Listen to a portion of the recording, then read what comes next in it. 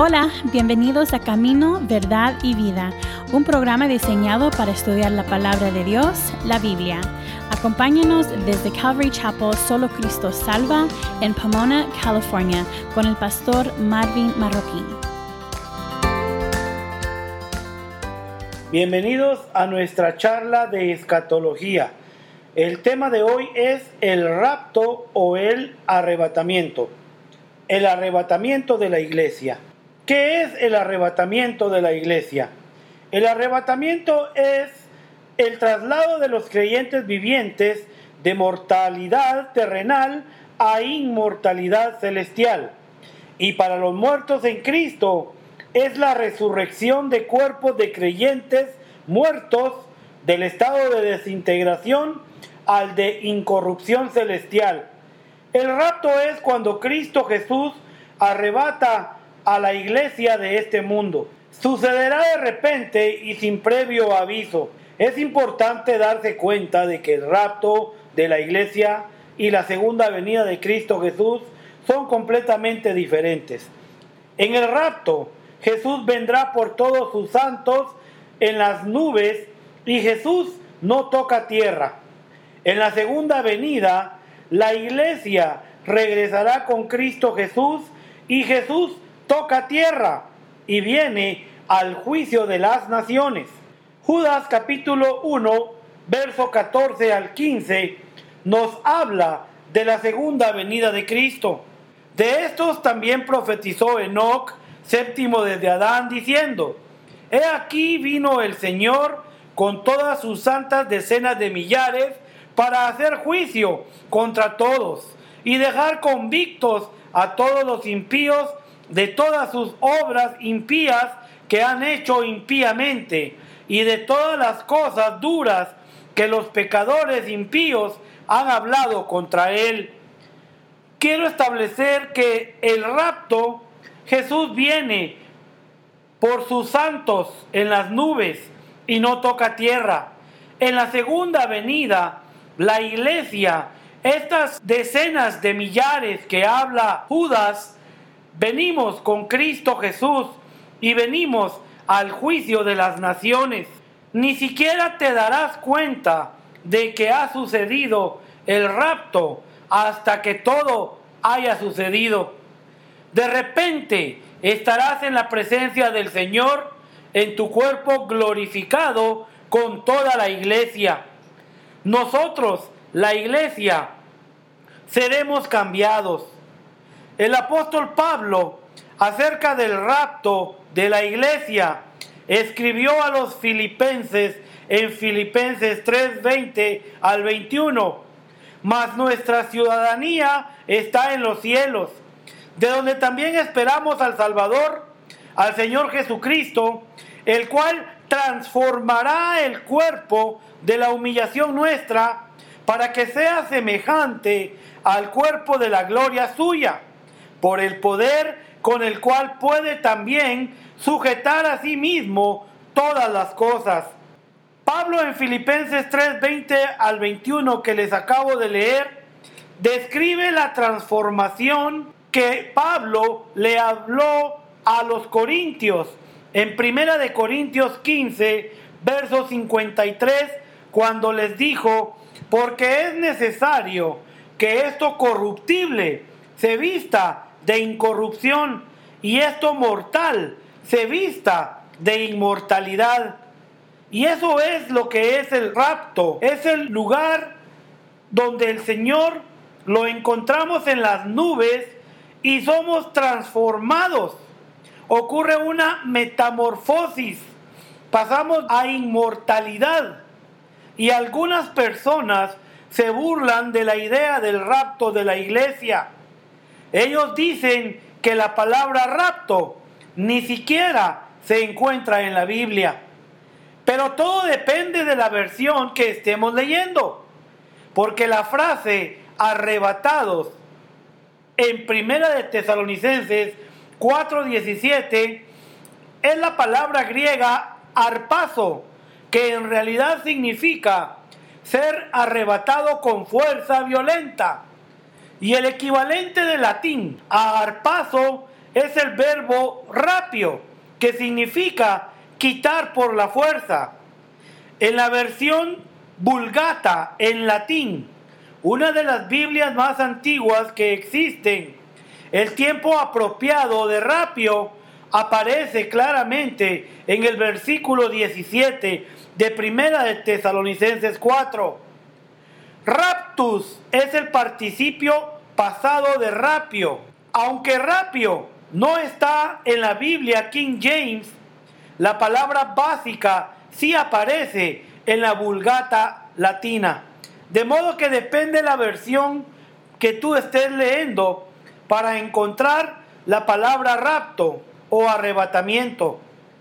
En cuanto al tiempo del rapto, Jesús nos dijo estas palabras: porque nadie sabe el día ni la hora. Y para nosotros presumir declarar alguna fecha u hora para el rapto sería una presunción no bíblica. Si decimos que sabemos la fecha y la hora, nos jactamos de un conocimiento superior al de Cristo Jesús cuando Él estuvo en la tierra. Porque Él dijo, porque nadie sabe el día ni la hora. Y aunque no sabemos el tiempo exacto del rapto de la iglesia, el apóstol Pablo a los tesalonicenses, en Primera de Tesalonicenses, capítulo 5, verso 1 al 4, les dijo estas palabras: pero acerca de los tiempos y de las ocasiones, no tenéis necesidad, hermanos, de que yo os escriba, porque vosotros sabéis perfectamente que el día del Señor vendrá así como ladrón en la noche, que cuando digan paz y seguridad, entonces vendrá sobre ellos destrucción repentina, como los dolores a la mujer encinta, y no escaparán. Mas vosotros, hermanos, no estáis en tinieblas, para que aquel día os sorprenda como ladrón. La Biblia nos dice que el rapto de la iglesia no nos debe de sorprender. Dios nos ha dado señales que preceden al rapto. Dios nos ha dicho señales que son después del rapto. Una de las mayores señales para el mundo de hoy es el restablecimiento de la nación de Israel. Y eso es antes del rapto. Y durante años, los estudiosos de la Biblia habían esperado reunir a la nación de Israel basándose en muchas escrituras, incluyendo Mateo 24:32, que habla de la higuera simbolizando a la nación de Israel.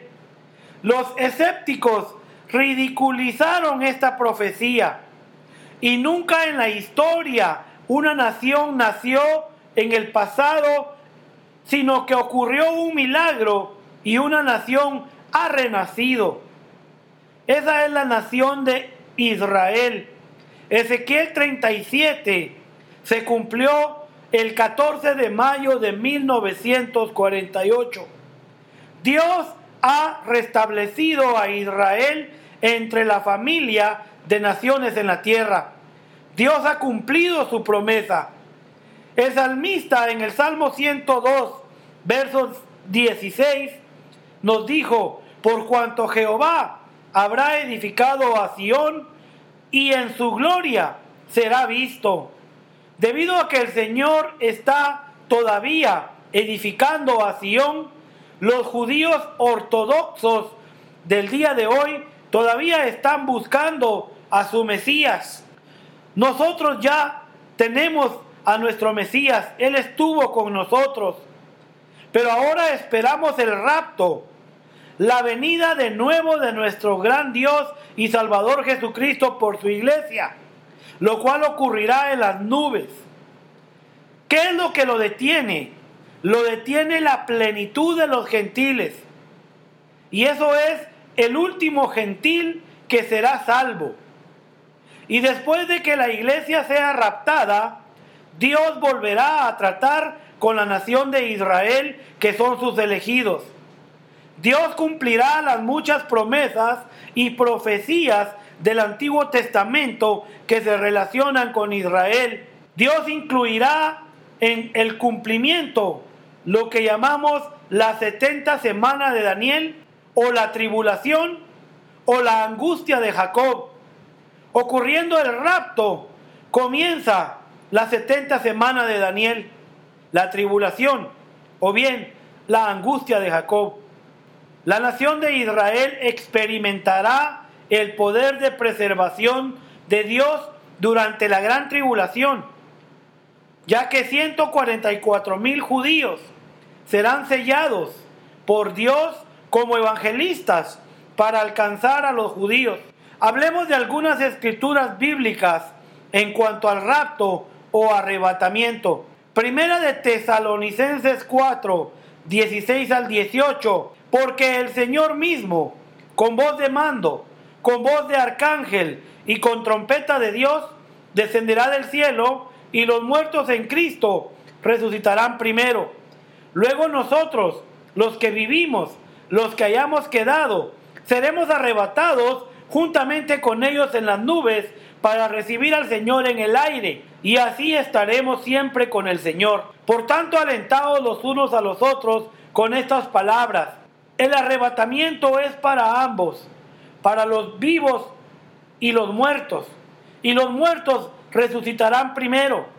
Luego los que vivamos, los que hayamos quedado, seremos arrebatados juntamente con ellos en las nubes para recibir al Señor en el aire.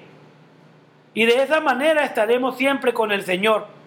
Primera de Corintios 15, versos 51 al 53. He aquí os digo un misterio.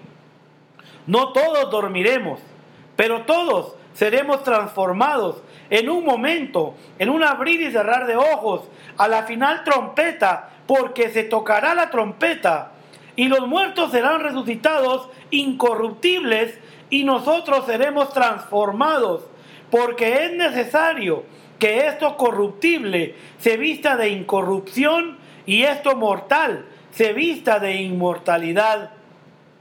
En un abrir y cerrar de ojos, a la final trompeta, porque se tocará la trompeta, y los muertos van a resucitar incorruptibles, y nosotros los vivos seremos transformados. Y la razón es que es necesario que esto corruptible se vista de incorrupción, y esto mortal se vista de inmortalidad. En Juan 14, 1 al 3, Jesús nos dijo: no se turbe vuestro corazón. ¿Creéis en Dios? Creed también en mí. En la casa de mi Padre muchas moradas hay. Si así no fuera, yo os lo hubiera dicho. Voy pues a preparar lugar para vosotros. Y si me fuere y os preparare lugar, vendré otra vez y os tomaré a mí mismo, para que donde yo estoy, vosotros también estéis. El Señor fue a preparar un lugar para su iglesia, para nosotros. Pero Él dice que si Él se fue, va a venir otra vez. Y dice aquí: y os tomaré a mí mismo. Os tomaré significa os agarraré, os arrebataré.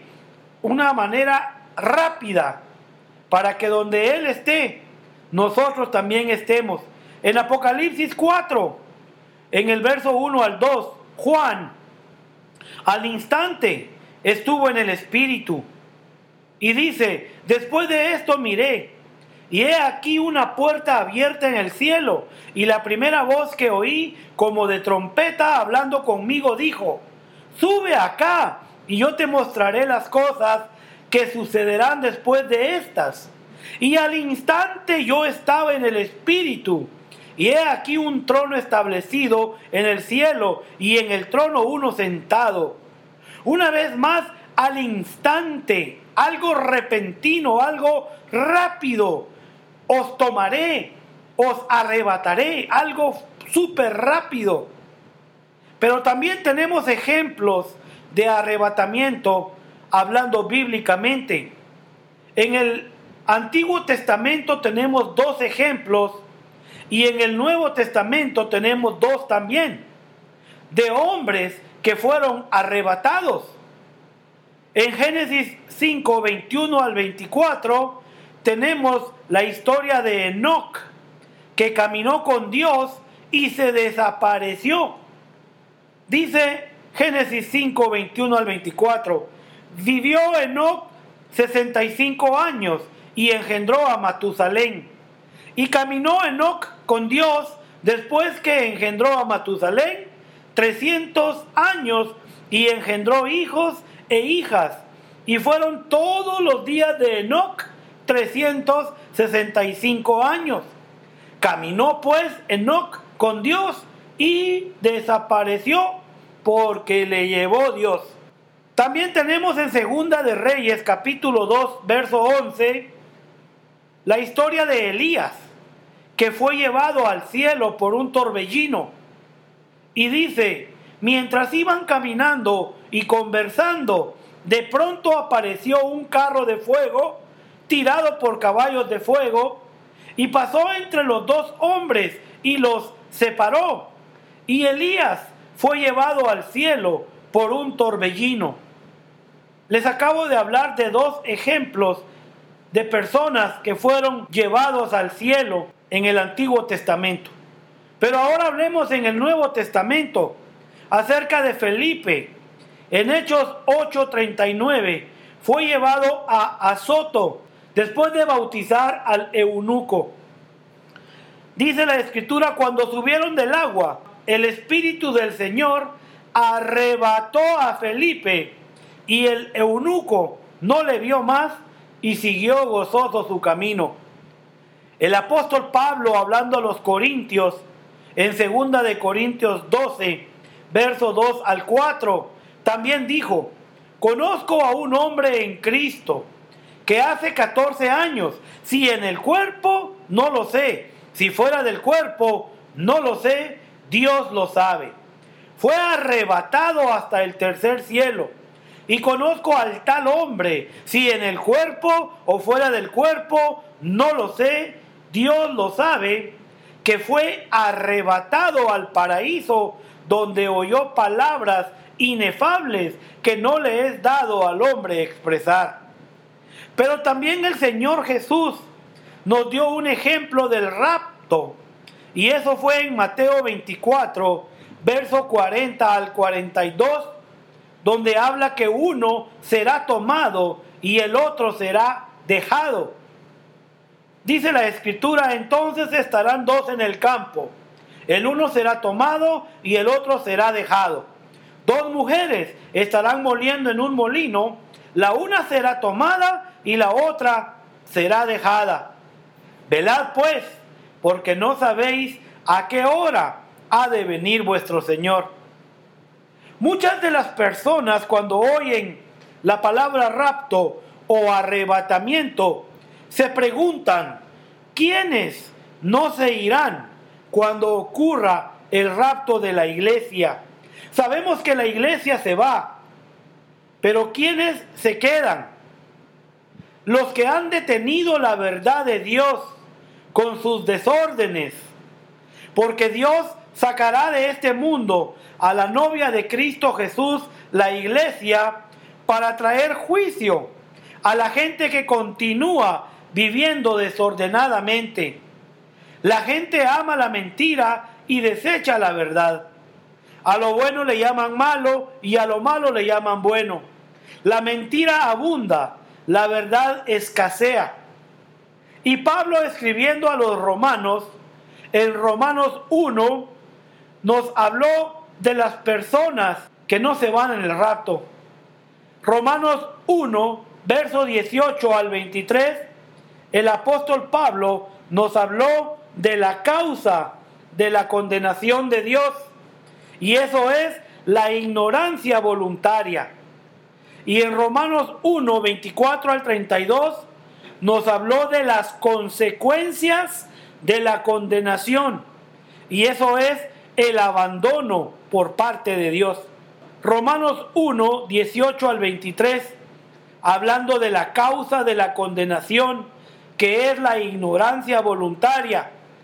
Muchos profesaron ser sabios y se hicieron necios, porque la ira de Dios se revela desde el cielo contra toda impiedad e injusticia, de los hombres que detienen con injusticia la verdad, porque lo que de Dios se conoce les es manifiesto, pues Dios se lo manifestó, porque las cosas invisibles de Él, su eterno poder y deidad, se hacen claramente visibles desde la creación del mundo, siendo entendidas por medio de las cosas hechas, de modo que no tienen excusa. Pues habiendo conocido a Dios, no le glorificaron como a Dios, ni le dieron gracias, sino que se envanecieron en sus razonamientos y su necio corazón fue entenebrecido. Profesando ser sabios, se hicieron necios y cambiaron la gloria del Dios incorruptible en semejanza de imagen de hombre corruptible, de aves, de cuadrúpedos y de reptiles. La ira es la repugnancia santa de Dios en contra de todo lo que contradice su santidad. Hombres y mujeres que detuvieron con injusticia la verdad de Dios, causó que la ira de Dios se revelara desde el cielo contra toda impiedad e injusticia. Oseas 4:6 nos dice también así: mi pueblo fue destruido porque le faltó conocimiento. Por cuanto desechaste el conocimiento, yo te echaré del sacerdocio. Y porque olvidaste la ley de tu Dios, también yo me olvidaré de tus hijos. La ignorancia voluntaria, hombres y mujeres, deteniendo la verdad de Dios, profesaron ser sabios, se hicieron necios. Pero ahora veamos en Romanos 1, verso 24 al 32, las consecuencias, el resultado. Y eso fue el abandono por parte de Dios, la condenación. Por lo cual también Dios los entregó a la inmundicia en las concupiscencias de sus corazones, de modo que deshonraron entre sí sus propios cuerpos, ya que cambiaron la verdad de Dios por la mentira, honrando y dando culto a las criaturas antes que al Creador, el cual es bendito por los siglos. Amén. Por esto Dios los entregó a pasiones vergonzosas, pues aún sus mujeres cambiaron el uso natural por el que es contra naturaleza, y de igual modo también los hombres, dejando el uso natural de la mujer, se encendieron en su lascivia unos con otros, cometiendo hechos vergonzosos, hombres con hombres, y recibiendo en sí mismo la retribución debida a su extravío. Y como ellos no aprobaron tener en cuenta a Dios, Dios los entregó a una mente reprobada para hacer cosas que no convienen, estando atestados de toda injusticia, fornicación, perversidad, avaricia, maldad, llenos de envidia, homicidios, contiendas, engaños y malignidades, murmuradores, detractores, aborrecedores de Dios, injuriosos, soberbios, altivos, inventores de males, desobedientes a los padres, necios, desleales, sin afecto natural, implacables, sin misericordia, quienes habiendo entendido el juicio de Dios, que los que practican tales cosas son dignos de muerte, no solo las hacen, sino que también se complacen con los que las practican. Abandonaron el matrimonio instituido por Dios, y eso era entre un hombre y una mujer. Deshonraron entre sí sus propios cuerpos. Cambiaron la verdad de Dios por la mentira del hombre. Dios los entregó a pasiones vergonzosas. No tuvieron en cuenta a Dios, y Dios los entregó a una mente reprobada. Una vez más lo repito, Dios los dio a una mente reprobada. Se encendieron en sus lascivias, hombre con hombre y mujer con mujer. El día de hoy hay casamientos homosexuales que ya son permitidos, divorcios entre cristianos, y lo triste es que los cristianos se divorcian más que los mundanos. Desarrollaron un nido de malos pensamientos y malos hábitos en sus mentes. Los pecadores empezaron a actuar como hijos de Satanás y empezaron a escuchar y a creer sus mentiras. Escuchan al diablo en lugar de escuchar a Dios. Hermanos, no se sientan halagados por el diablo. No le crean cuando les mueve la cola como un perro. El diablo es un perro sucio. No dejes que sus adulaciones te cachen. Se llenaron de excusas y por eso el rapto está cerca, porque estamos viviendo en esos días. Pero también observemos cómo Santiago nos dijo lo mismo, y Santiago nos dio una causa a la mundanalidad. También nos habló de las consecuencias a la mundanalidad, y por último, Él nos dio la cura a la mundanalidad. Santiago 4, verso 1 al 2, vemos la causa de la mundanalidad. Y dice Santiago: ¿de dónde vienen las guerras y los pleitos entre vosotros? ¿No es de vuestras pasiones, las cuales combaten en vuestros miembros? Codiciáis y no tenéis, matáis y ardéis de envidia y no podéis alcanzar. Combatís y lucháis, pero no tenéis lo que deseáis, porque no pedís. Ya no culpemos al diablo de la mundanalidad que tenemos. Mejor dejemos las malas pasiones que combaten en nuestros miembros, que causan guerras y pleitos. En el verso 3 al 6, Santiago nos habla de las consecuencias de la mundanalidad. Y las consecuencias son, como dice aquí en el verso 3, pedís y no recibís, porque pedís mal, para gastar en vuestros deleites. Oh almas adúlteras, ¿no sabéis que la amistad del mundo es enemistad contra Dios? Cualquiera pues que quiera ser amigo del mundo se constituye enemigo de Dios.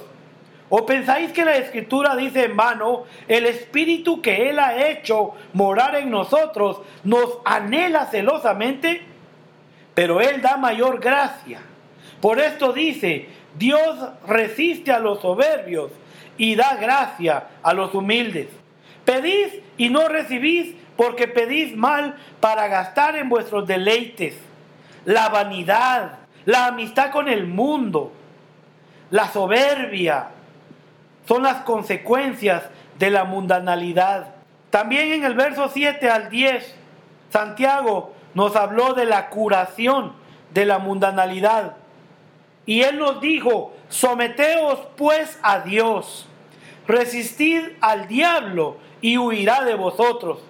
Acercaos a Dios y Él se acercará a vosotros. Pecadores, limpiad las manos, y vosotros los de doble ánimo, purificad vuestros corazones. Afligíos y lamentad y llorad. Vuestra risa se convierta en lloro y vuestro gozo en tristeza. Humillaos delante del Señor y Él os exaltará. Dios quiere que recordemos que el arrebatamiento o rapto de la iglesia puede suceder en cualquier momento. Cambiemos nuestra mala manera de vivir. Vayamos hacia adelante, olvidando lo que queda atrás. Someteos pues a Dios, resistid al diablo, huirá de vosotros. Acercaos a Dios y Él se acercará a vosotros. Limpiad las manos, y los de doble ánimo, purificad sus corazones. Eso es lo que el Señor quiere. Vamos hacia adelante, olvidando lo que queda atrás. Mateo 24:42, Jesús dijo: velad pues, porque no sabéis a qué hora ha de venir vuestro Señor.